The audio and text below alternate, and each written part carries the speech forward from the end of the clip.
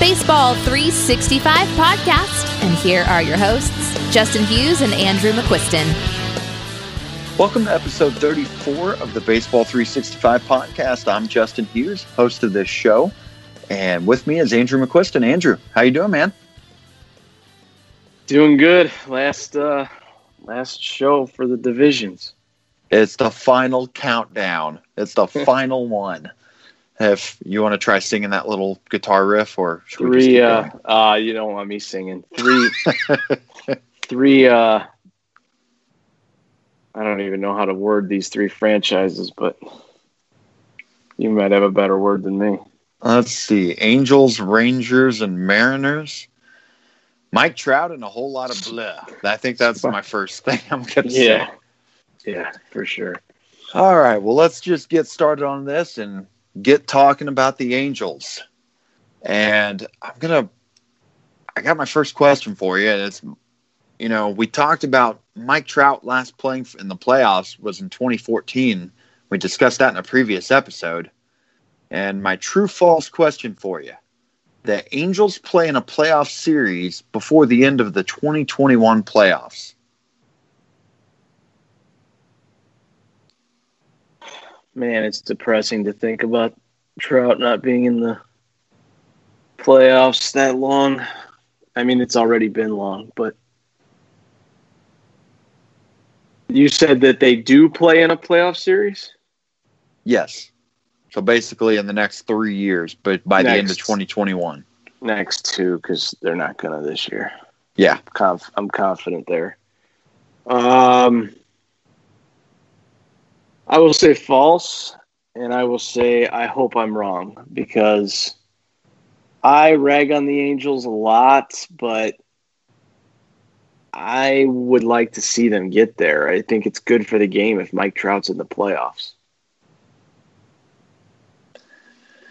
I've toiled on this one. I've tried, I've got Trout, Ohtani. He's going to hopefully be pitching next year, and he could be that ace that they need. I mean, they just dealt with the tragic loss of one of their pitchers, but then I look and see Albert Pujols is still going to be collecting $28 million this year, $29 million next year, and $30 million in 2021. And that just cripples that franchise. Or it's just such a big chunk of their salary there. That's 20%, 20% of their salary is in that guy. So it's basically money that's wasted. The other thing to keep in mind is you mentioned you said playoff series, which means beyond the wild card game. I assume that's what you meant. Yeah, but I actually meant the wild card. I meant the playoff in a playoff game. How about that? Oh, okay. Well, they could make the wild card in the next couple of years, I guess. I mean, I was thinking series. So I guess when I said no, it's like you're betting on them to win the wild card, not only get to the wild card game, but win it. Because I think we can both agree we don't think they're winning the division by then. So, yeah, I guess they could sneak in a wild card 2020 or 2021. That wouldn't shock me that much. It's possible. They've got, let's see, what's coming off the books after this year? Trevor Cahill at $9 million, Jonathan Lucroy at $3.5 million. Geez, Jonathan Lucroy is only earning $3.35 million this year. I know he hasn't been good in a while, and maybe that was a free agent deal. I don't remember, but that's actually kind of surprising to me now that I think about it. But no, I guess it's not too much money coming off the books. I really just don't like the way this team is constructed. It's so weird. It's like stars and scrubs strategy and like fantasy. It's like you have Mike Trout, who's potentially the best player in my lifetime or close. And you've got Ohtani, who is possibly the most unique player we've ever seen. And those two are just so unreal. And then you have Justin Upton, who I think we can all agree is a pretty good player when healthy. He's been hurt a lot this year, and then it's like the rest of the team is just total garbage to me. Mm-hmm. Besides, Simmons is really good defensively and stuff, but I just don't like anybody else on this team. And we'll get into the players more, but they're so top heavy that it's just bad, man. And it'll change some when Adele comes up. They've got a few good prospects, and they have a $177 million payroll. This is what they get from a $177 million payroll. Yeah. It's pretty depressing when you see the payrolls of some other teams in baseball and seeing how successful they are, and then you see this right here. I'm trying to remember. I can't remember right off what Houston is. I'm clicking the link and it's loading. I don't think they're at 177 right now. It's just mind-blowing. $160 million the Astros have. Yeah. Crazy. So let's talk about Mike Trout. Best player on the planet. One of the best players we'll ever see. I think I agree with that sentiment. Maybe the best player. Is he still the number one player in redraft and dynasty leagues next year? Redraft, I will say yes, he is. In redraft, he is. I have always kind of made the joke that there's that second guy that just rotates every year, and it's like Trout's number one, the number two guy, it just flips every single season. It was Harper, then it was Goldschmidt, or vice versa. And then it was Altuve, and this year it was Betts, and next year it'll be Yelich, and it just keeps on changing, but Trout never changes. That said, I really don't feel like this is getting caught up in the moment. I was going to say I don't want to get caught up in the moment, but I do think that Yelich has the best case of all of those guys that those guys have had over the last, say, 5 years.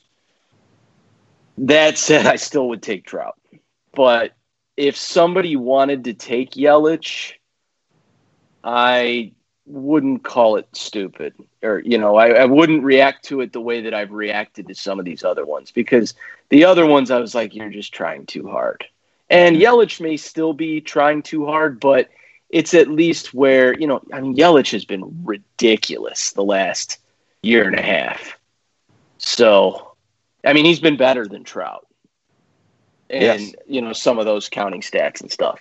So, I can see it. If I'm sitting there with the number one pick in a redraft league next spring, I'm taking Mike Trout.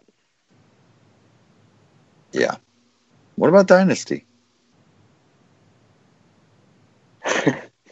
I know we talked about this the other night, and I've mentioned before that the next guy to take over is Ronald Acuna.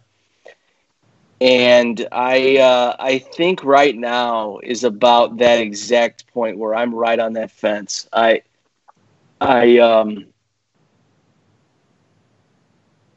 think most people are still taking Trout, and I have absolutely no issue with that, and I would maybe do it myself. But I'm not 100% I would do it. I think that there's a really strong case to be made for Acuna when you consider his age. And I don't really get and I don't want to turn this into the Ronald Acuna show. I'm not going to, but I don't really get what there is to worry about with that guy, with everything he's bringing to the table. And he's not going to fall off for a long time. He's 21 years old and he's already elite.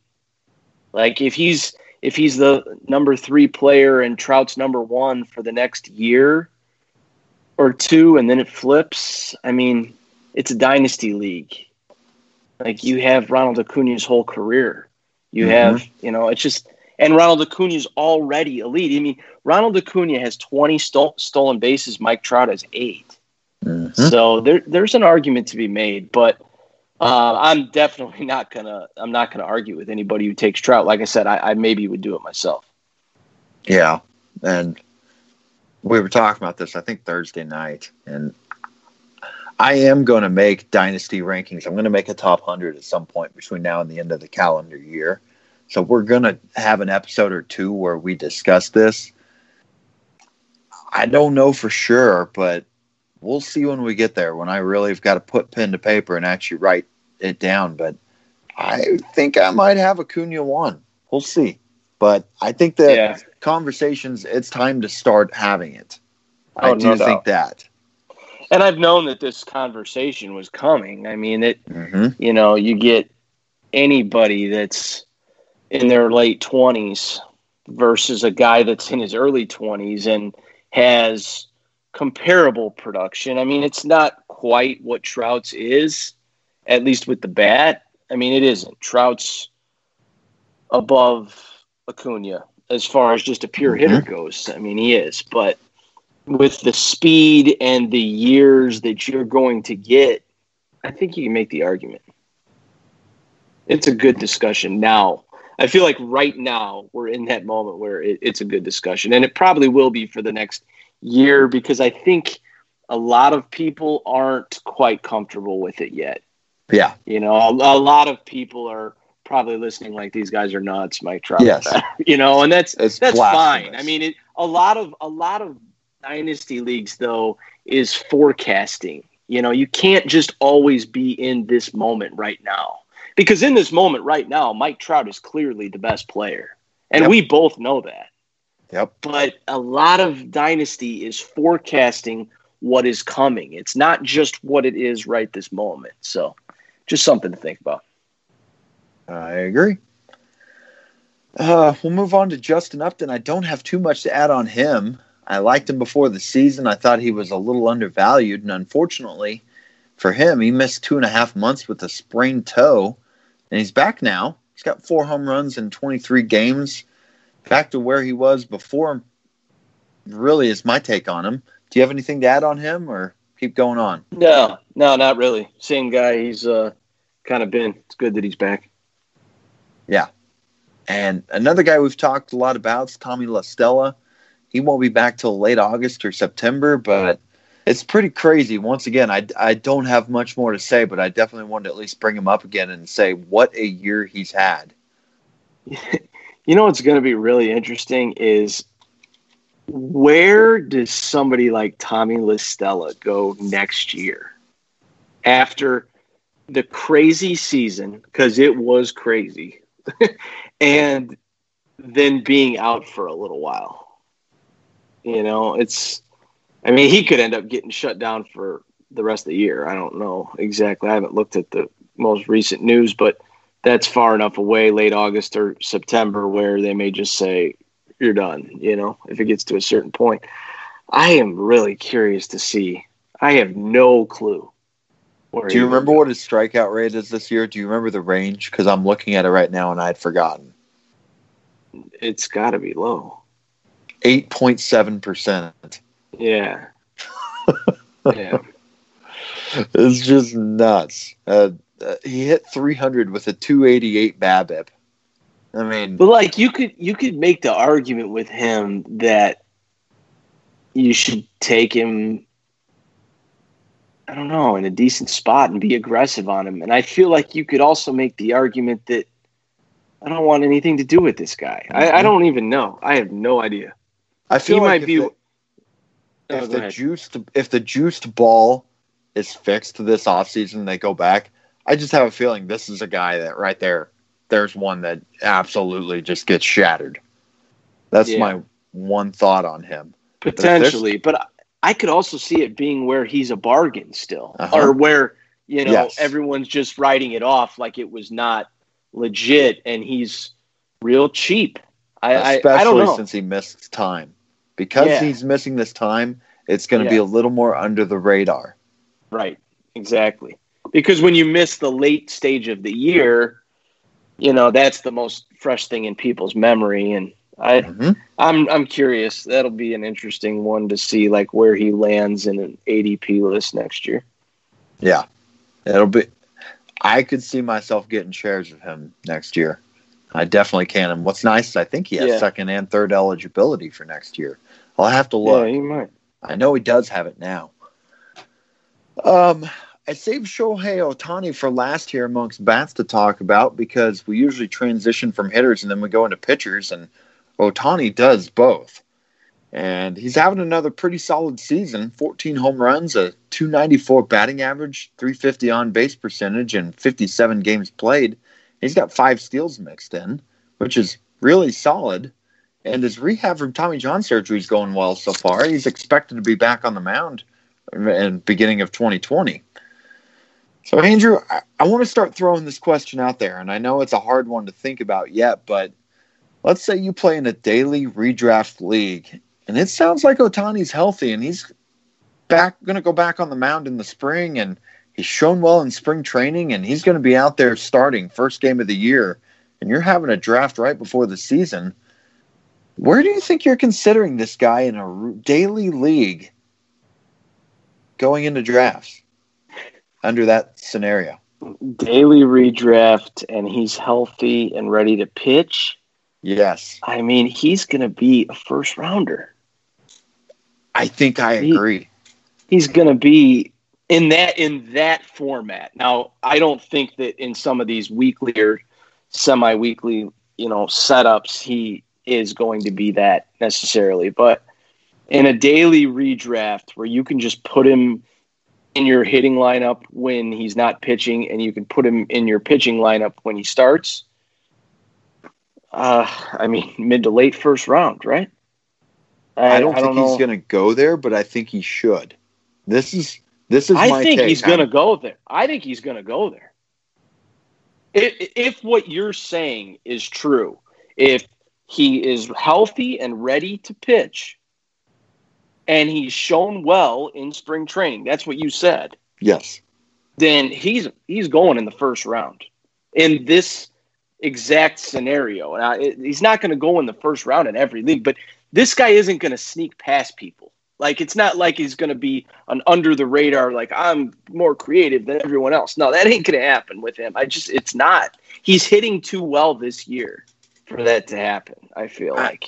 And in a daily league, I just don't think it's going to sneak by anybody. I think somebody could get aggressive and pick him even. I don't know. Somebody's going to get crazy on it. I know they are. There's a lot of people out there that believe.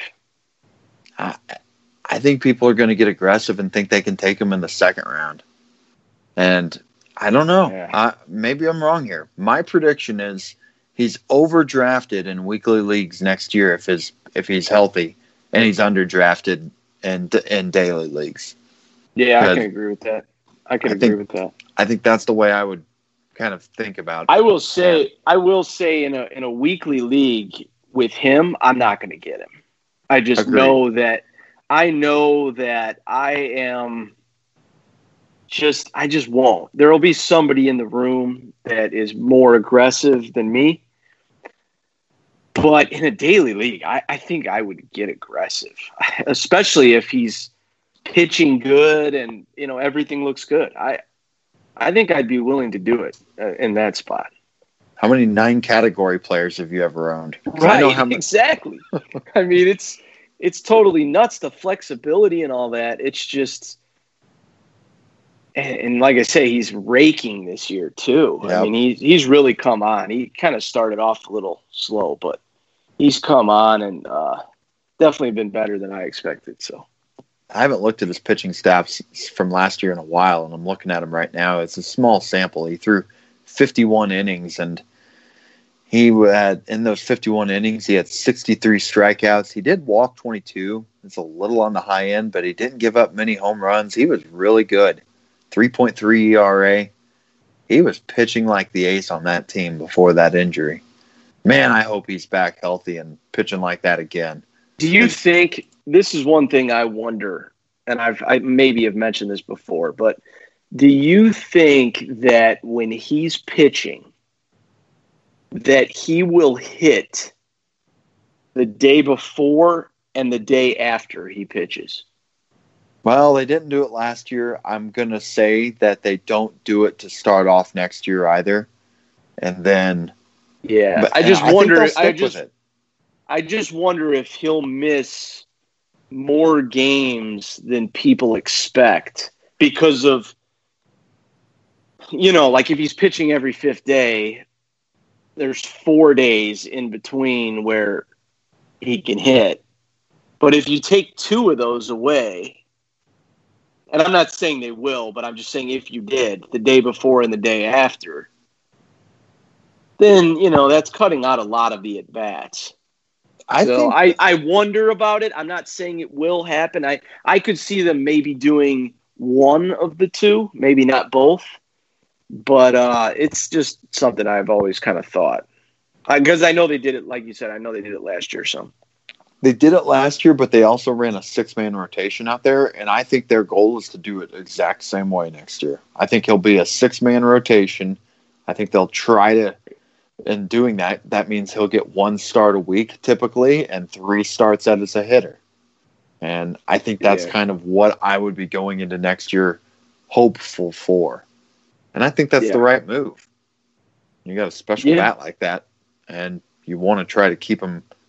I don't think I want him hitting that much and running around on the bases that much before he's pitching the next day. Plus that keeps his innings down too, which you don't want they're not going to want the innings getting real high next year. So, that's probably a good solution for. Just speaking on next year specifically. Moving on, we got 2 more young Angels pitchers who are struggling this year. Andrew Heaney and rookie pitcher Griffin Canning. Both have decent strikeout to walk rates. Both have been pounded pretty good early on here. Who would you rather have in a dynasty league between these 2 arms? Flip a coin. I mean, I think I like Heaney's stuff a little bit better, but Canning's younger. I mean, I'd just say flip a coin. I don't care that much. I don't have a strong take either, and it's kind of the same thing. One of them's younger, and the other one's got a little more time of pitching. I think I'd go Canning just because of the fact of the age, but yeah, I'm with you. It's a flip a coin. Yeah, sometimes with guys like that, though, I just want the guy that's better right now. Mm-hmm. I mean, so, yeah. I don't have a strong opinion on it either way. What about Hansel Robles? Are you sold on him as the closer? He's been good. It's hard to really say anything bad about him. I mean, he was pretty much free. He wasn't expected to be anything coming into the year. I want to say in my 50-round NFBC draft and hold that I did in January. It was my first draft. I don't even think he was drafted. I think I noticed every once in a while I glance at the free agents. I mean, you can't pick anybody up, but it's fun to do because you see the guys that have emerged. Like, you want to hear something crazy? This will blow your mind. Okay, so the draft was in January. I think I started it on like January 5th, January 7th, something like that. It went 3 weeks, 50 rounds, 15 teams, 750 players drafted. You want to know who was not drafted in that draft? Pitcher or hitter? Hitter. He's blowing up this year. All right, give me a division. I'll just say it because you're not going to get it. Yordan Alvarez. What? Yeah. How was he not drafted? I mean, double A or triple A. I mean, how did he go 50 rounds without getting drafted?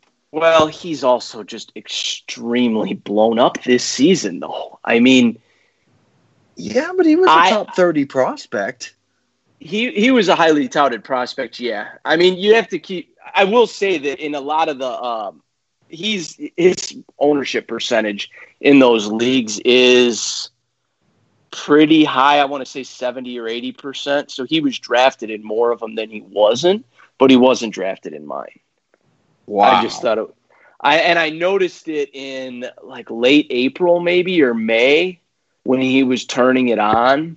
And I was like, oh, boy, that's just too funny. Like, nobody owns him. I like looking at that stuff. I just think it's funny. But there's other guys, too. But Hansel Robles, I know. I mean, getting back to Robles, he's been good. Like I said, totally free pretty much. It's hard to complain about a guy that's getting you saves that you didn't really pay for. So yeah, it's nice. I just looked it up. I'm in one draft and hold. Jordan Alvarez went in round 38 in mine. Man, that's a nice. Whoever did that guy that did that, that's nice. If you rewound, and I know it's hard to think of now because he's blowing up, but if you rewound to January, you wouldn't think it was that crazy. I promise. It's just if it was, believe me, I would have taken him. Like, it's nuts how much he's blown up in the last 6 months. I mean, that just shows you right there. Okay, well, let's talk Jo Adell now. What number prospect is he for you in terms of prospects? If you remove Jordan from the equation, and I'm going to in this instance just because he's about off the list and he's in the majors, he's number 2 for me. Okay. It seems like I heard a podcast this week with a couple of guys. They do rankings or whatever, and they have Jo Adell at number 1. What?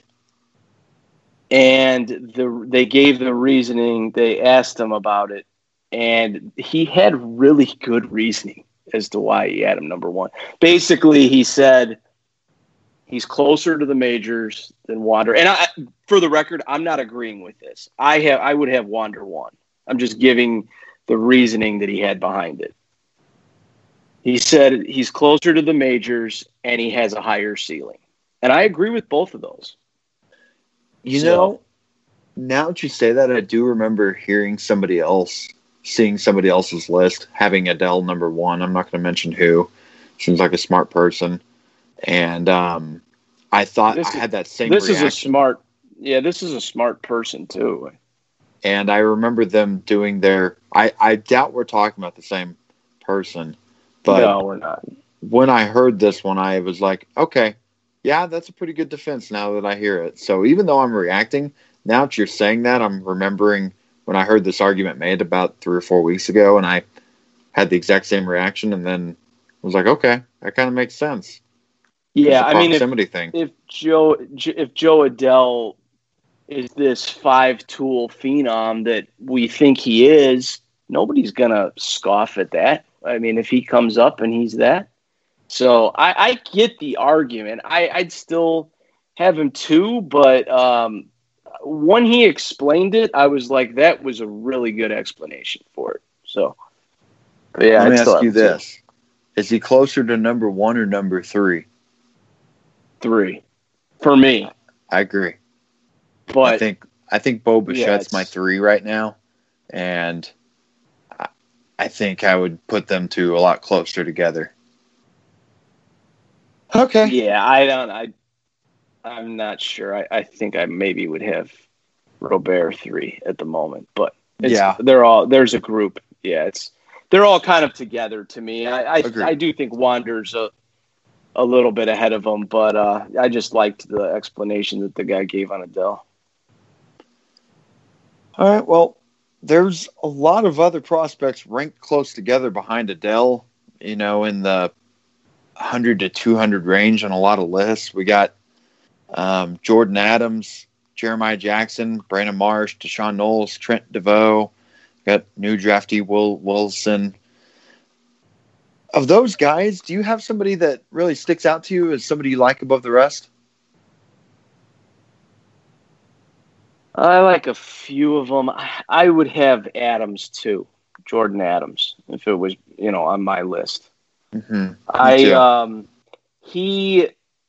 I've been to a few minor league games this year, and Jordan Adams is so fun to watch, man. That guy is, if he refines his hit tool, he was probably of the guys that I saw besides Wander. I mean, I'm not even going to really include Wander, but he may have been the most impressive out of all of them. I love the way he's just so athletic. It's just ridiculous. Like, I was thinking as I was watching him, like, this guy has been the best athlete on every field he's ever been on, probably. He's fast. Everything he does is like silky smooth, out in the field. And if he can hit, if he just gets around on that hit tool, he's going to be a player for sure. He's just kind of getting into baseball full time. So it's hard to, excuse me, it's hard to judge some of this, but yeah, I really liked watching him. Out of all the guys I've seen this year, he was one that kind of just jumped out. Like, I really like this guy. I've heard other people say similar things. And, when you look at what he's done this year, if you look at his stats on Fangraphs, if you're an owner, it's easy to be like, nah, doesn't seem too impressive. But he feels like a guy that you just want to hang on to, not pay attention to that and see if he develops and try to hold on for a few years. See what happens. I wouldn't give up on him at all. I mean, he isn't doing great, but there's tools there that I feel like the explosion could happen. Last year, people were really down on Robert, and look at this year. I'm not saying he's that necessarily, but there's just it's too early to write him off. There's no way I would do it. I agree. You said there were a couple others you liked. Did you say? Not a ton. I think he would definitely be my second. I kind of like Marsh, Wilson. We'll see on him. I need to look a little more into that. But Jeremiah Jackson, he's all right. Nobody too much. I'd probably have Marsh as my next guy, but there's a few. I have one share of Trent DeVoe. He's just rookie ball guy that's been pretty good this year, has some speed. Other than that, not a whole lot else. Kevin Maitan, no more of him. By the way, that game, I got to mention too, that game that I saw Jordan Adams, Kevin Maitan's on that team, and I was about a foot from Kevin Maitan. He was signing autographs, and I was like the only one there that didn't want his autograph. Like everybody else is like trying to get him to sign stuff. It was a lot of kids and, a couple middle-aged guys, but I'm just like standing there like, I don't even want this dude's autograph, but he is huge, man. And then they got him at second base. So I'm just, the whole game, I was like, oh man, I really want a ball hit to like the middle, right up the middle, basically, where he has to show range and try and make a play, backhand the ball and throw it to first and show range. Yeah, just because I wanted to see how it looked. And it never ended up happening, of course. I'm like waiting for it the whole game. And I think he had one or two hit to him that was just right to him, so it was easy. But he looked so – I can't even tell you how out of place he looked at second base. It was just – that guy, if he ever makes it, he's first base DH type, But, yeah, he's just been terrible. I'm just mentally picturing Pablo Sandoval at second base hearing you say that. Yeah, it wasn't far off that. That's an extreme example, but it wasn't that far off of that.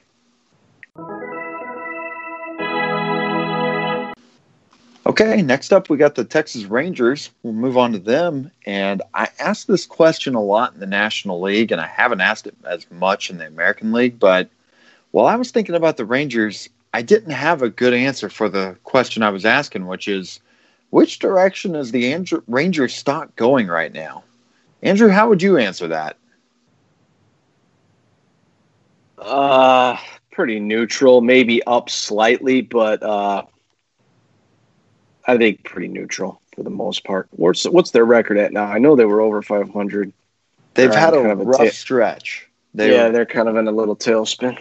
They're 50 and 49 right now. 7-game losing streak. Yeah, just saw. Yeah. Mm-hmm. Yeah, I think they're still probably a little better, I would say, than I thought. I mean, at this point in the season, I wouldn't have picked them to be 500, I don't think. So they're fine, I mean, for what you expected.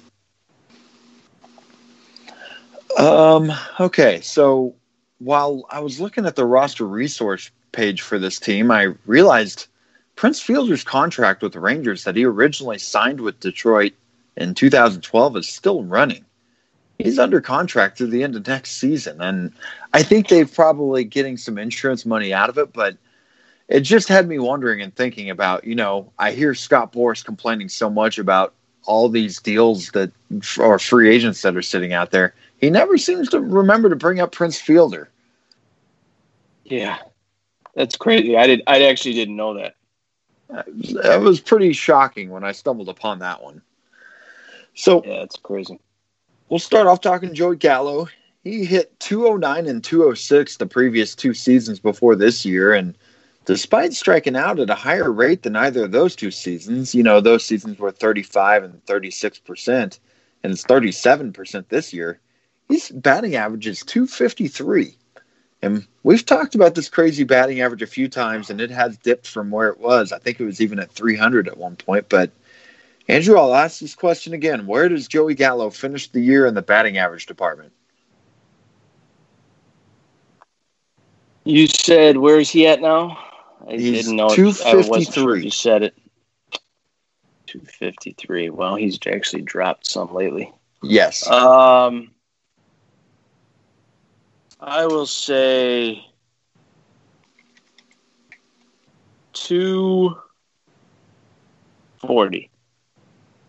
Oh, so that's not bad. You're higher than I'm saying then. Maybe upper 230s. I'm gonna say he's 225. Maybe this. Oh, dang it! I thought I was gonna get you for a bet. Oh God, no! I'm not betting on Joey Gallo's batting average. You said 240. I'm like, ooh, we may have something here. No. I'm trying to be optimistic. He's my boy. He is your boy, and I. But you gotta bring up the one thing he's not good at, because he's insane at everything else. Yes, he is, and I'm getting ready to get into that. He's always been really good at taking walks. He has a career 14% walk rate, but he's taken that to a whole new level this year. He's walked in 17.7% of his at plate appearances this year. That's fantastic. Yeah, I mean, this guy is so unique. It's just, I'm on his page right now on Baseball Savant. 100th percentile hard hit percentage, 99th percentile exit velocity, 97th percentile X weighted on base, 98th percentile X slugging. He's a masher. He strikes out. He walks. It's 3 true outcomes. I've said it so many times. It reminds me a lot of Adam Dunn, but he might have the most power in the league. If not, he's right there with Stanton, Judge, probably not anybody else that I can think of off the top of my head, but he is right there. And he's just a beast. I mean, the batting average won't ever help you. On base leagues, he's way more valuable just because his on base, if he can even bat like 240, his on base is going to be elite because he walks a ton. He's a stud, man. I love him. He's just such a different player. He's like an extreme version we mentioned on the last show of Matt Olson. Like, to me, Matt Olson is Joey Gallo light. Best way I can put it. Mm-hmm. I just traded him to you in Rotomasters 2. I've had him for the previous 2.5 seasons. He is the best guy to go watch a home run replay of. It's just incredible light tower power.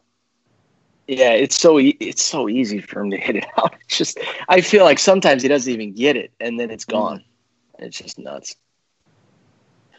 Okay, Elvis Andrus, he's having a really nice bounce back season. I do remember predicting on the shortstop episode before the year that he'd hit 12 to 15 home runs, and you asked me how many steals he'd have, and I'm like, I think he'll get up to 15 or 20. And you said if I thought he'd steal that many bags, I should be drafting him everywhere. And well, I didn't get any shares before the year, so I didn't listen to you. And here he is with 21 steals and 88 games played.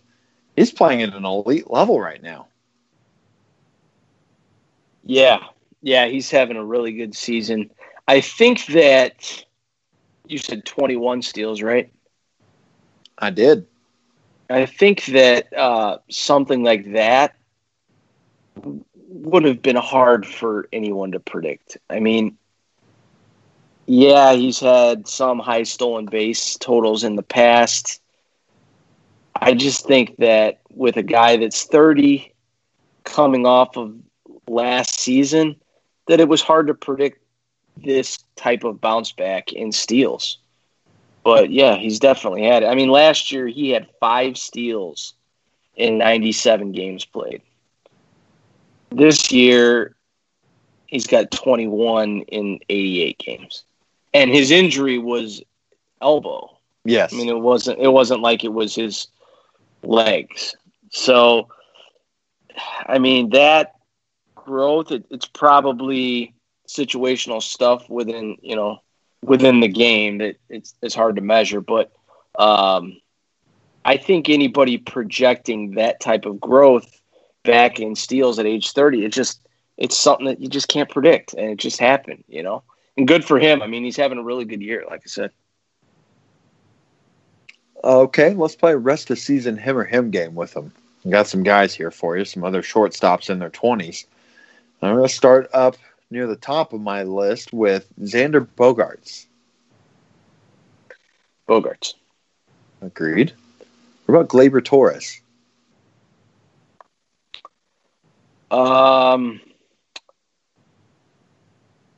Torres. But I will say, if you need steals, I mean that's not like it's a bad swap. No. In a redraft league, if you needed steals right now, I mean I'd probably make that swap. What about Dansby Swanson? Andrus. And then Jonathan VR, one of your guys going into this year? I'd probably, I don't know. That's close. I think I'd take VR, but that's pretty close. I think I'm going Elvis, but I agree. It is close. Let's kind of take your pick there. Yeah, it's like, to me, I just take the steals I trust more, and I trust VR steals more than Andrus's. I do agree with that. But that's it. We're at the point now, though, in the season when you're saying rest of season, it's like 60 games, and that's a small enough sample that could go either way. All right, well, what about Nomar Mazara? He's having another okay, not great season. But in the era where everyone's hitting a ton of home runs with his juice ball, this is another year where he really isn't. He has 13 home runs in 88 games so far. And now there's even rumors that the Rangers have discussed possibly optioning him to Triple-A. Is the shine off this guy in the Dynasty Leagues, Andrew? I think the shine's off of him mostly. I mean, I'm not going to completely write him off. There could be a year where he does pop, but I don't know. I just don't feel like there's been enough growth. I feel like a lot of the reason that people still like him is because he's still pretty young, but he hasn't really gotten better between the ages of 21 and 24. I mean, he just really isn't getting better. And that's a problem. Yep. Is it not? I mean, that's a problem. A lot of it reminds me of Jason Hayward, who I always thought had that elite potential and then just never was turning that corner like I expected him to. And, I own Mazzara. I have a dynasty share. I still believe that there is that bat in there that could hit 35 bombs and just be a MVP candidate. I see it whenever he gets a hold of one and puts it in the air. He's got 70 grade power in that bat, but it's not showing up in game right now. And I don't know if it will ever, but I'm going to keep holding on and hoping. Eventually he's going to need to do it. The one good thing I'll say is he is hitting the ball harder this year. His ground ball and getting it in the air, because he was up at 55% ground ball rate, which is way too high, and he's at least got that down to 49 this year, but that's been his problem. He does not get the ball in the air enough, and he hits it on the ground too much. His hard hit rate is by far a career high at 47%, and that's great, but again, he's got to start hitting that ball in the air more. I think that's what his problem is. I feel like most dynasty lists that I've looked at over the past year or two have just had him too high. I've thought that for a couple years, and I haven't really seen anything to make me change my mind. With each passing year, it's just going to get worse unless he gets better. So it's just you're not going to be able to sell him as he's still young for much longer. You know, he's 24, and that's still young. But 2 or 3 more years of this, and all of a sudden he's 26, 27, still doing this. Nobody's going to want him. Yeah. Yep. Let's play a dynasty him or him game with Buxton. I've got a list of guys here for you. Or I said Buxton. I meant Mazzara, but my first guy I was going to bring up was Byron Buxton. Buxton or Mazzara? Buxton. Your boy David Dahl. Dahl. Those are pretty significant. Yep. Yeah. I'm giving you some layups, and I think it'll get a little harder as I work down. Clint Frazier. Man, that's a good one. They're actually about the same age. I tell you, I just wish Frazier would get moved. I mean, I would take Frazier if he was just in a spot where he could play. But, yeah, I think right now, if there was a dynasty draft like today, I think Mazzara would go higher. But move Frazier to a spot where he's playing every day, and I think it'd be flipped. Okay. I guess that's the best way I can put it for now. What about another kid who's frustrated dynasty owners? Greg Polanco. Oh, man. Probably Mazzara. Welcome to hell where you have to take I don't even... Polanco's not even a kid. What is he, 27 now? He's almost 28. Okay. And he's just... whatever. I'd probably gamble on Mazzara. Okay. All right. Andrew, what the heck happened to Rougned Odor? We've got a 189 batting average and a 33.4% strikeout rate. Is he about to play himself out of a job? He might be getting there. That guy, it just seems like he's consistently gotten worse. For a guy that's been young, I mean, he was younger than you think when he came up. And you would hope guys like that would get better, and he just hasn't. He's actually one of the guys that I think about when we talk about hit tools and wanting hit tools in young players and not getting too in love with the other stuff on the guys that can't hit.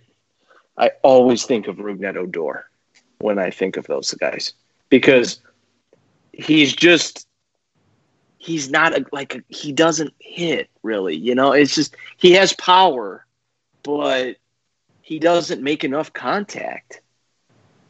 And the argument for those guys that put the bat on the ball, I mean, look at Rougned Odor if you want to back that argument, because he's terrible at it. He's just not good at it. It was at the point he does put up good power and speed, but I mean, yeah, he could play himself out of a job. Yeah, I think if they had a really viable option right now, I think he would have already done it. Yeah, that's the thing, is they don't really. So I got Willie Calhoun, who actually got a few games down there in the minors. People were starting to wonder, but also Willie Calhoun's an absolutely terrible defender. Yeah. Speaking of moving on to Willie, I was going to bring him up next. He's raised his stock this year and played pretty regularly for the Rangers for a month or two there. And then just recently he was optioned, which surprised a lot of people, including Willie, who seemed to take it hard. In that time where he was playing decent, did he sell you on his future stock at all? Not really. I've never really been too big of a Willie Calhoun guy. I think it's one of those where I would potentially be interested if it was like a league where I'm just throwing away this year and looking for guys that could maybe help me next year. You know, if I'm not winning the league, not competing, whatever you want to call it. But I'm just not really sure what to make of him. He's almost 25. He hasn't had an extended look in the major leagues. He's just, everybody says he can hit, but he hasn't really proven that in the majors at all. And part of that may be because he can't hit as good as people think, but it also could be because he hasn't had the extended run. I don't really know what to make of him, but I don't know. He's just whatever to me. I'm not really a fan. I really wasn't either. He was cut in a dynasty league I was in, so I picked him up a couple months ago. A guy who was contending, who just had a roster crunch, threw him out there. And I had a roster spot. I gladly took him. Yeah, I would pick him up if he was dropped too. But that's different than paying something for him, I guess. Yeah, I was happy with the performance when I had him. I don't know. I think he's gonna get himself back to getting some playing time. I would imagine they're going to trade Hunter Pinson next week and he'll be back up. But I think he needs to get a shot, keep him in there, and see what you can do with him, especially if you're not contending.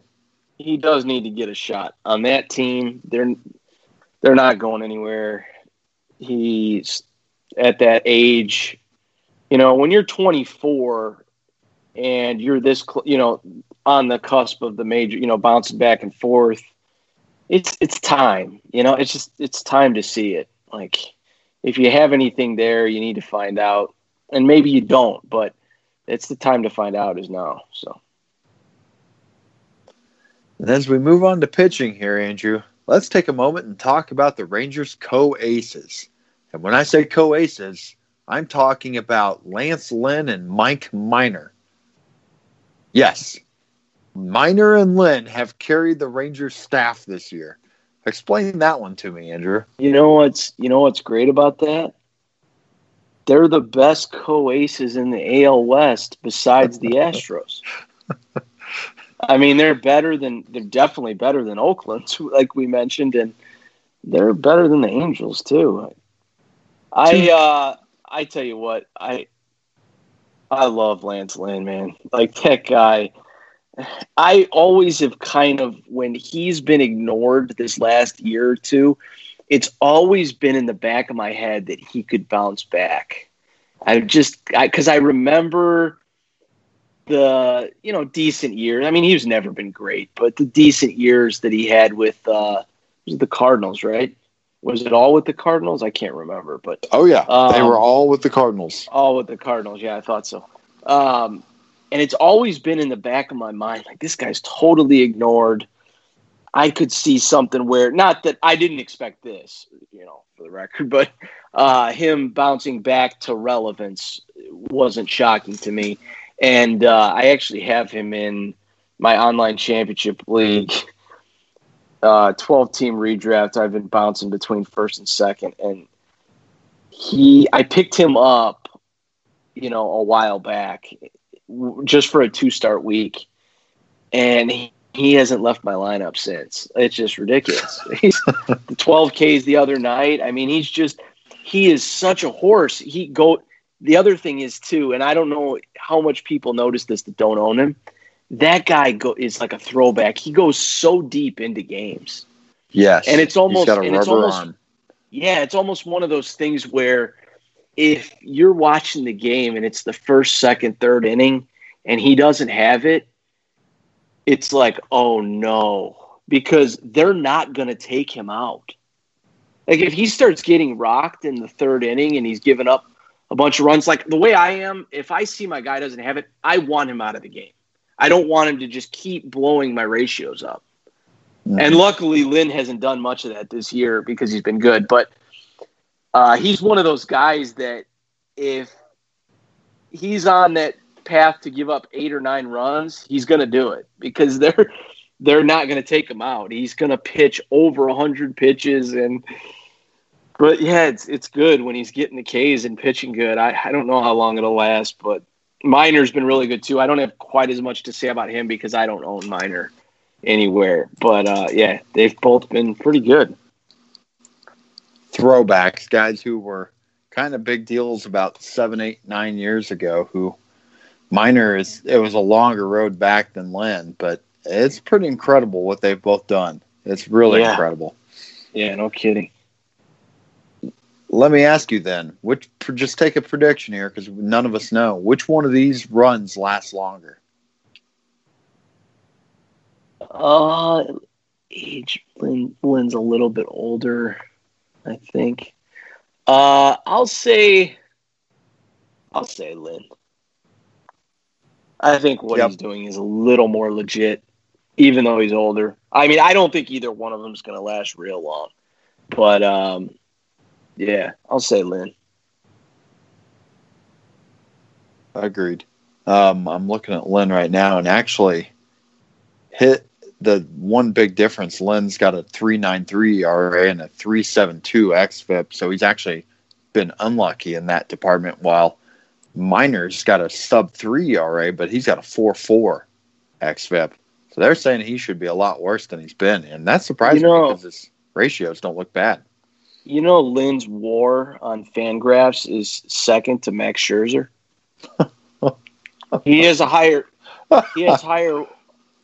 He's above Garrett Cole by a full win. Oh my gosh. And it's totally bonkers.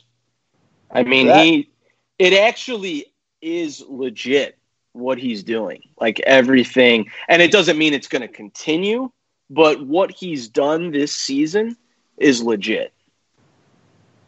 It's crazy. Career year. Yeah, it's crazy. All right, now the bullpen was what I want to talk about next. And my question I was originally going to ask was, is Jose Leclerc done closing games? But we do have an injury right now, and Sean Kelly is back to the injured list. Do you think they give Leclerc the first shot here? They should, yeah.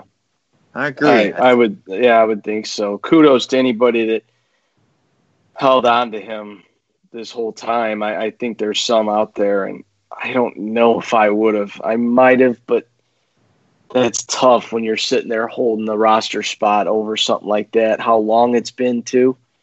Yeah, I'd have thrown him back. That's tough. Yeah, that's tough, but kudos to anybody that did. I think that they should get some saves the rest of the way.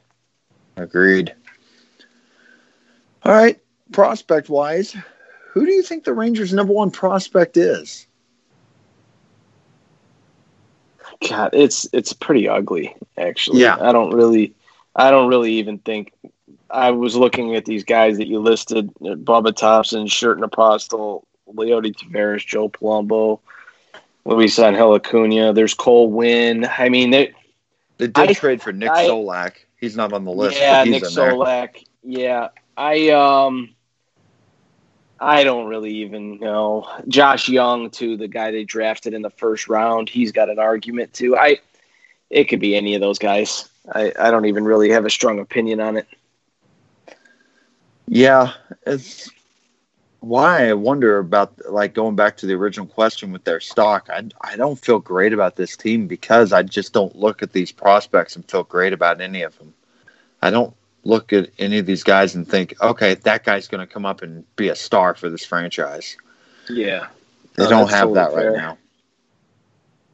Yeah, I was looking actually the other day at the hard hit data on RotoWire.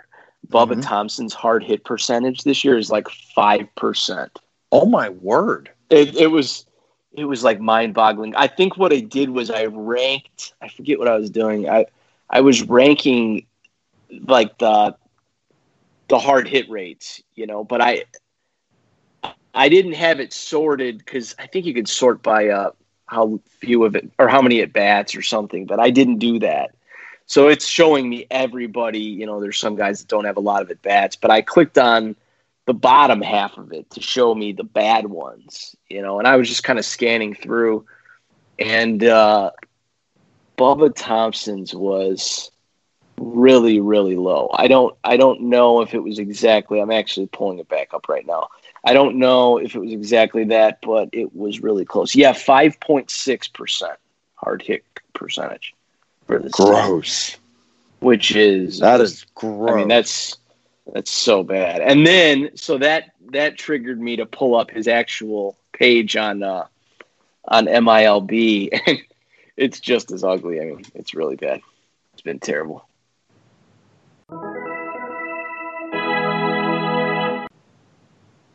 And now the final team of the 30 teams we've covered, Andrew.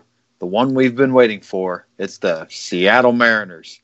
It's Jerry DiPoto's world where he treats his players like a fantasy team, or it sure seems that way at times. Yeah, this kind of felt came crashing back down to earth pretty quick with these guys, huh? Yeah. Yeah. What were they like 12?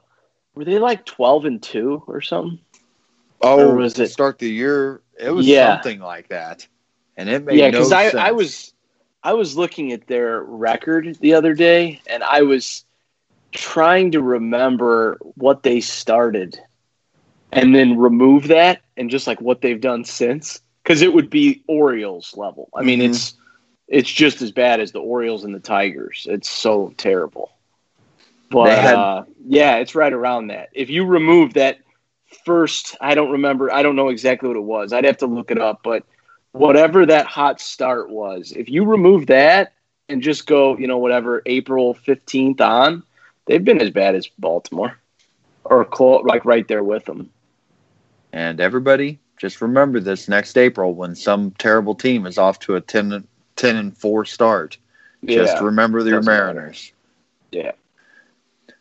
Well, Mitch Haniger, he had a breakout in 2018 with 26 home runs, 285 batting average, 90-plus runs and RBI. And this year he did have an injury, but he has 15 home runs in 63 games, but his batting average is only 220. And the strikeouts have jumped from 21 to 28%. The batted ball luck has dropped 80 points. Does Haniger feel like a buy, a hold, or a sell right now in terms of redraft or dynasty leagues? Thoughts on that?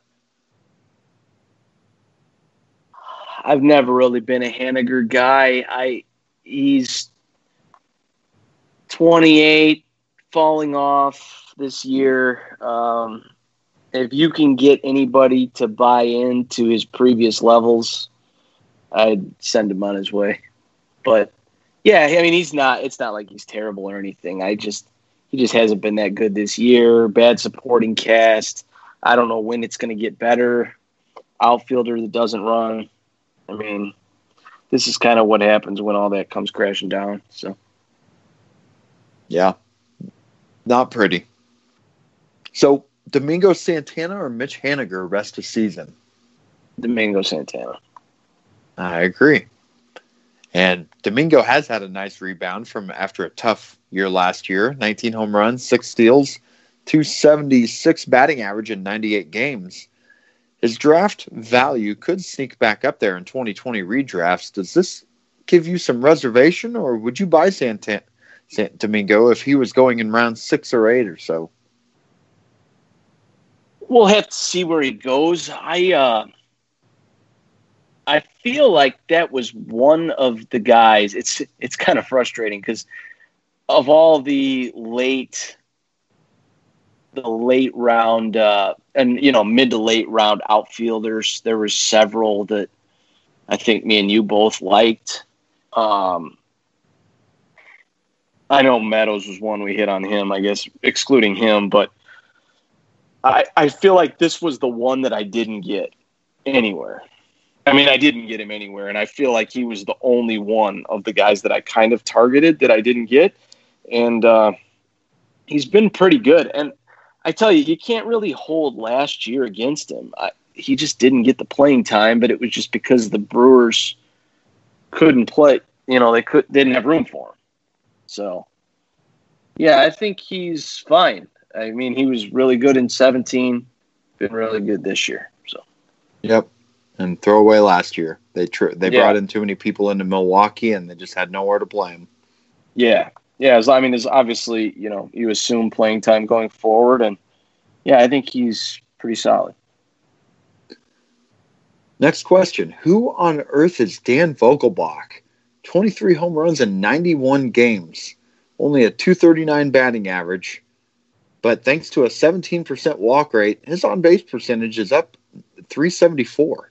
His numbers don't look too far off from what I was kind of thinking Bryce Harper's season numbers have been. And I went and looked, and Harper at that time, he's got a few fewer homers also. So I'll ask again, who on earth is Dan Vogelbach? Pretty much exactly what you said. I mean, high power. Bryce Harper? High walks. No, not Bryce Harper. Sorry. No, I didn't mean that. You didn't, but I had the first part. I meant what you said. The first part. Yeah, that was good. That was good. Yeah, he's Bryce Harper. But yeah, no, high power, high walks. I don't know. He's such a weird player. He looks like he just doesn't look like he's a baseball player, but he is. He's been pretty good this year, so gotta give him credit for that. It's too bad that Raiders quarterback already took the name that Hefty Lefty, because I think Dan Vogelbach would fit that real well also. Oh yeah, for sure. Okay, pitching. Yusei Kikuchi. We've talked about him a few times, and it's not gotten any better for him as the year's gone on. If anything, I think it's gotten worse. His ERA is all the way up to 5.37 after another bad outing last night. 6.6 K per 9. Walks are all right at 3.2 per 9, but it's been a bad season. And Kikuchi, he'll be cheap next year. Would you take him near the end of a 15-team redraft in hopes of a rebound, or is this a guy who you're going to have to see it for a waiver wire pickup? Maybe in like a draft and hold league or something late. I'd be more likely probably next year than I was this year. I tell you, I've missed some stuff this year for sure, and there will be times where that gets brought up. But I feel like I nailed Kikuchi. I wanted nothing to do with this guy. I know you didn't either.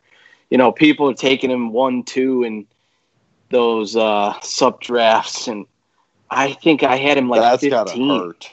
I had him like 15, and look at all the guys that they took him over. I mean, Luciano, Mize, Larnick, you could go on, Gorman, Groshans, you could just go on and on. For Xavier Edwards, there's tons of them, and it's just so bad. I wanted nothing to do with him. I think I had him 15, and I don't even know if I would have actually taken him there. I just felt like I kind of had to put him not much lower than that because it was lower than anybody that I saw had him. I mean, there was a lot of highly respected people in the industry saying to take him 1 and 2, and I wanted nothing to do with it. I mean, yes, the production is close, but if the production is terrible, what does it matter? And I will admit I didn't think it would be this bad, but this is why you don't buy like mediocre talents that are close to the majors. It just, he's not doing anything for anybody except hurting them. So. I had the 10th, 11th, and 12th pick in the RotoMasters draft this year, and I couldn't believe he fell to me. And I still was like, man, I don't want to take him. And I sat there and I pretty much talked myself out of taking him because I just did not want him. And I thought, he went 13. He went 13, yeah. And I remember thinking, wow, that's late, because in the other ones he was going, 1, 2, 3, whatever. But I also just remember thinking, I didn't care. Like, it was another guy that I was going to be able to take. I just didn't really want him. As we move on to, like I said though, next year, late in the draft and hold, if he goes really late, I would maybe get in there, because I think he's better than this. He'll probably have a point where he's decent. I mean, I don't think he'll just be this terrible forever, but it's definitely been ugly. I'm on board with that. As we move on to prospects, I thought I'd ask this question here, Andrew. Who is the player in the Seattle organization that you'd want to most own right now in a dynasty league? Would it be somebody like a Mitch Haniger, Domingo Santana, or would it be one of their big three prospects? They've got Julio Rodriguez, Jake Fraley, and Jared Kelenic. Who is the number one Mariners player in dynasty league drafts right now?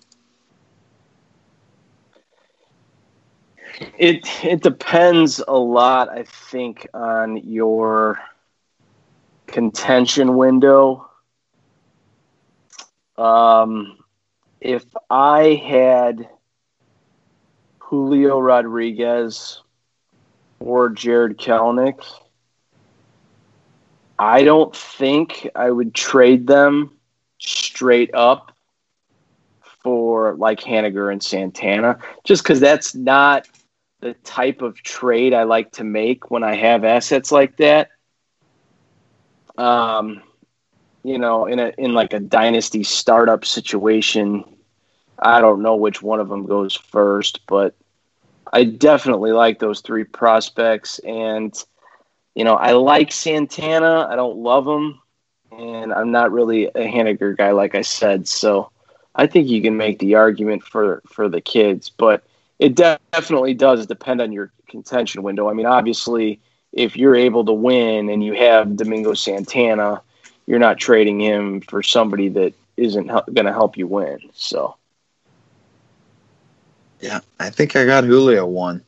And I think even if I'm contending, my thought process is I think I can trade that guy and get myself that impact player. We talked earlier about how Joey Gallo, I traded him to you in RotoMasters 2, and Julio was one of the two big pieces coming back to me, along with a first-round pick next year, which is looking good that it'll be a top 3 pick, maybe even the number 1 overall. And I mean, I'm the one that sent you the offer, that's the type of player you got to give up Julio. Yeah. It was a Joey Gallo-esque player, along with the. Well, I mean, I gave up. Yeah, I mean that's a pretty big piece, but yeah. Yes. But that's the kind of trade you're going to want to make if you're trading a Julio Rodriguez as compared to, like you said, a Haniger or a Santana. You're going to aim higher. Yeah. So with those prospects, how would you rank those three guys? Kelenic, Fraley, Rodriguez. Rodriguez, Kelenic, Fraley. Agreed. I think some would rank it Kelenic, Rodriguez, Fraley. But I think Fraley's clearly 3. I do like Fraley quite a bit. He's just a little bit older than them, and he'll be the first one to the majors out of the 3. I actually think he could be in the majors at the end of this year. Mm-hmm. But the other 2 are just a cut above. I think that's pretty clear. We're both pretty big fans of Julio. So. Yep, and I like Kelenic a lot too, and I think you do too. Yeah. Noelvi Marte, he was born in October of 2001, and as I saw that, it kind of gave me a little chuckle. As I remember October 2001, I was actually drove up with my buddy to St. Louis and saw my first wrestling pay-per-view that month. Funny, if you watch it on the WWE Network, they've got a subscription service, you can actually watch, because we had fifth row seats. My buddy and I were pretty much right there on the camera side, cameras on us the entire pay-per-view. Just a funny little note there. We were on the show the entire time. That's awesome. But anyway, Marte's impressing in rookie ball. Is he one of the young kids that you're a fan of? Yeah, I like him. I mean, not quite at the level of some of the others, but yeah, I'm a fan. Yeah, he is getting trendy. I'm trying to pull it up right now, and I'm doing it slowly. I think he was like the fourth or fifth ranked J2 guy last year in the class with Victor and Luciano and stuff. He was like closely behind them, or, closely in rank, I guess, maybe not closely in talent, but whatever. I mean, he's got good amount of upside and, just really young. So he's a ways away, but I feel like I tend to care less about that than a lot of people. So yeah, he's got a lot of talent. Yep. Showing good with the speed, 11 steals, 37 games, controlling the strike zone pretty decently there in rookie ball. He seems like he's having a pretty good first year here in the States. Good for him. Yeah, no, he's not. He's not in the States yet. He's in Dominican Summer League. So that's weird. It says rookie ball for the Mariners here. I didn't think it would show that. The DSL is Dominican Summer League. It's not in the States. Huh. I mean, it is rookie ball, but it's in Dominican. I didn't think that would show up on Fangraphs if it was just Dominican. So that's interesting. Yeah, I learned something new.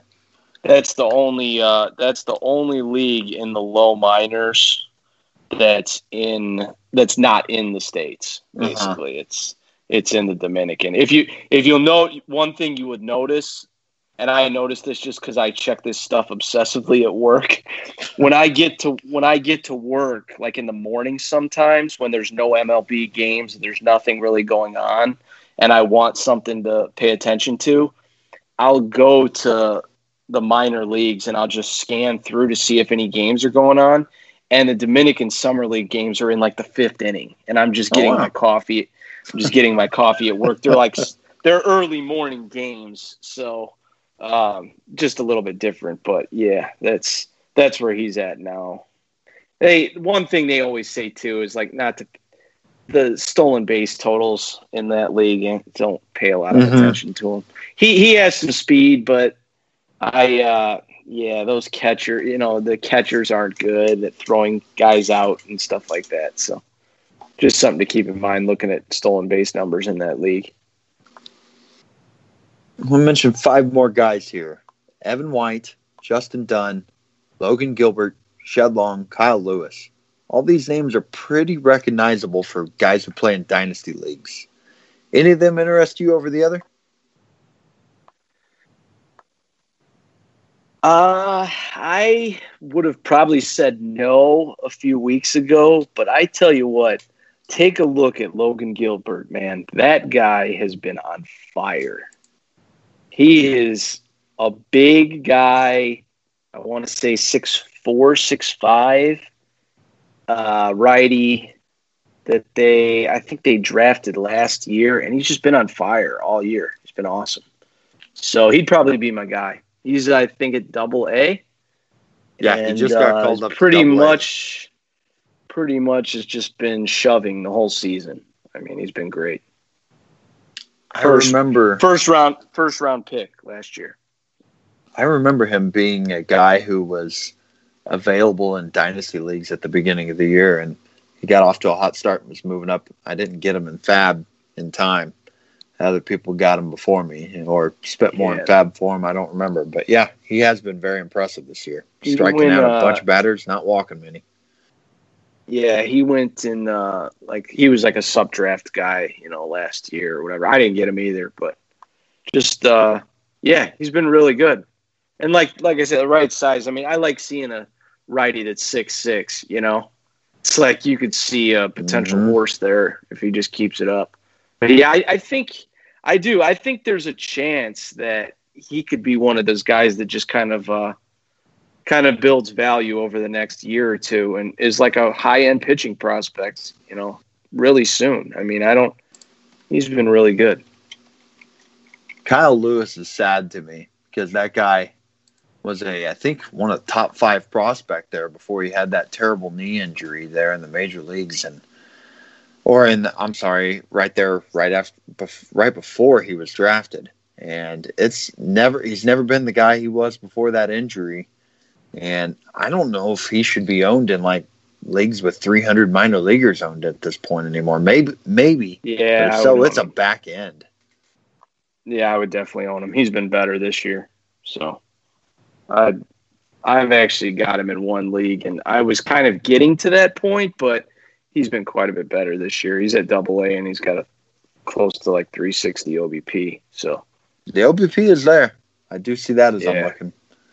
Yeah, the thing with him though is he's older for a prospect. I mean, like we mentioned, he's guy I was saying earlier. You're 24 and bouncing back and forth. He's 24 in AA, so that's depressing. But he is playing better this year, so that's at least good to see. He's another guy I feel like they should give a shot to pretty soon, just based on the junk that they have in the majors. It's move some guys, get him in there, see what happens.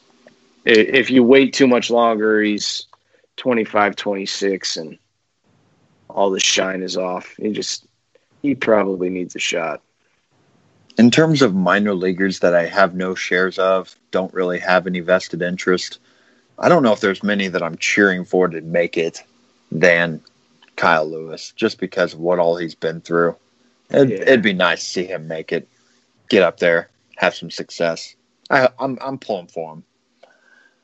Do you? Let me ask you this: where do you think at the end of this season, Julio Rodriguez will be in like a prospect rank? Or like where roughly would you have him? 10 to 15, I think. Now, let's see.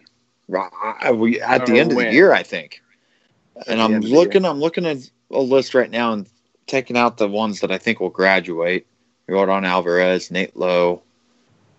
I don't know about Bo Bichette. I think he's still going to be on the list. Kyle Tucker may be gone. Probably, I don't know. I think probably right around 10. Yeah, I was telling you how I'm kind of like just starting to formulate rankings and stuff. And I had him, I forget if I excluded guys like Yordan and Hura. Well, Hura's off the list now. I can't remember if I had them in there or not. I want to say I left them out. But I think I had Julio 11 or 12. He was in there. I know we're both big fans of him, but I just was curious, Yeah. Kind of what you thought. I think that he has the ceiling, though, to get to I don't know, man. I think at the end of this year, if a few of these guys graduate, he can get higher than 10. Yeah, but I agree. I think that about kind of all those guys, that we talk about. We always, Justin and I, for people don't listen, we always talk about Christian Robinson, Julio Rodriguez, Marco Luciano, and George Valera. Those four. Those are the four. Those are the four that are going to the top. And what's going to happen is these guys above them, because they're all older than them. Those four are all 18, and Luciano's 17. The guys at the top that are in AA or close, like you got Waters, Robert, and Adele, and Nate Lowe obviously is up. I mean, not counting Wander Franco because he's just kind of his own. But a lot of these guys are going to graduate, and they're going to be the best prospects in baseball. I am so confident. I am so confident in that. But yeah, we always talk about those 4. And I definitely think, I don't even know how to rank them, but Rodriguez is in the group. I think he can get real high on that list. Given in my other dynasties that started up this year, I have all 4 of them now because I traded for Julio Rodriguez. It's just so sick. I sure hope this is the way that it turns out, because that'd be pretty fun to have 4 of the top 5 prospects in the minors at one point here in the next year or two.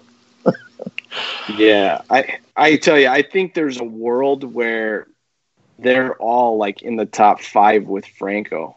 Mm-hmm. I think it's very possible. A few of these guys have to get up to the majors and get off the list, but because they're going to be on the list for a while. I mean, they're not coming up to the majors anytime, in the next couple of years at least. So they'll be on the list for a while, and yeah, I think they're going to get to the top.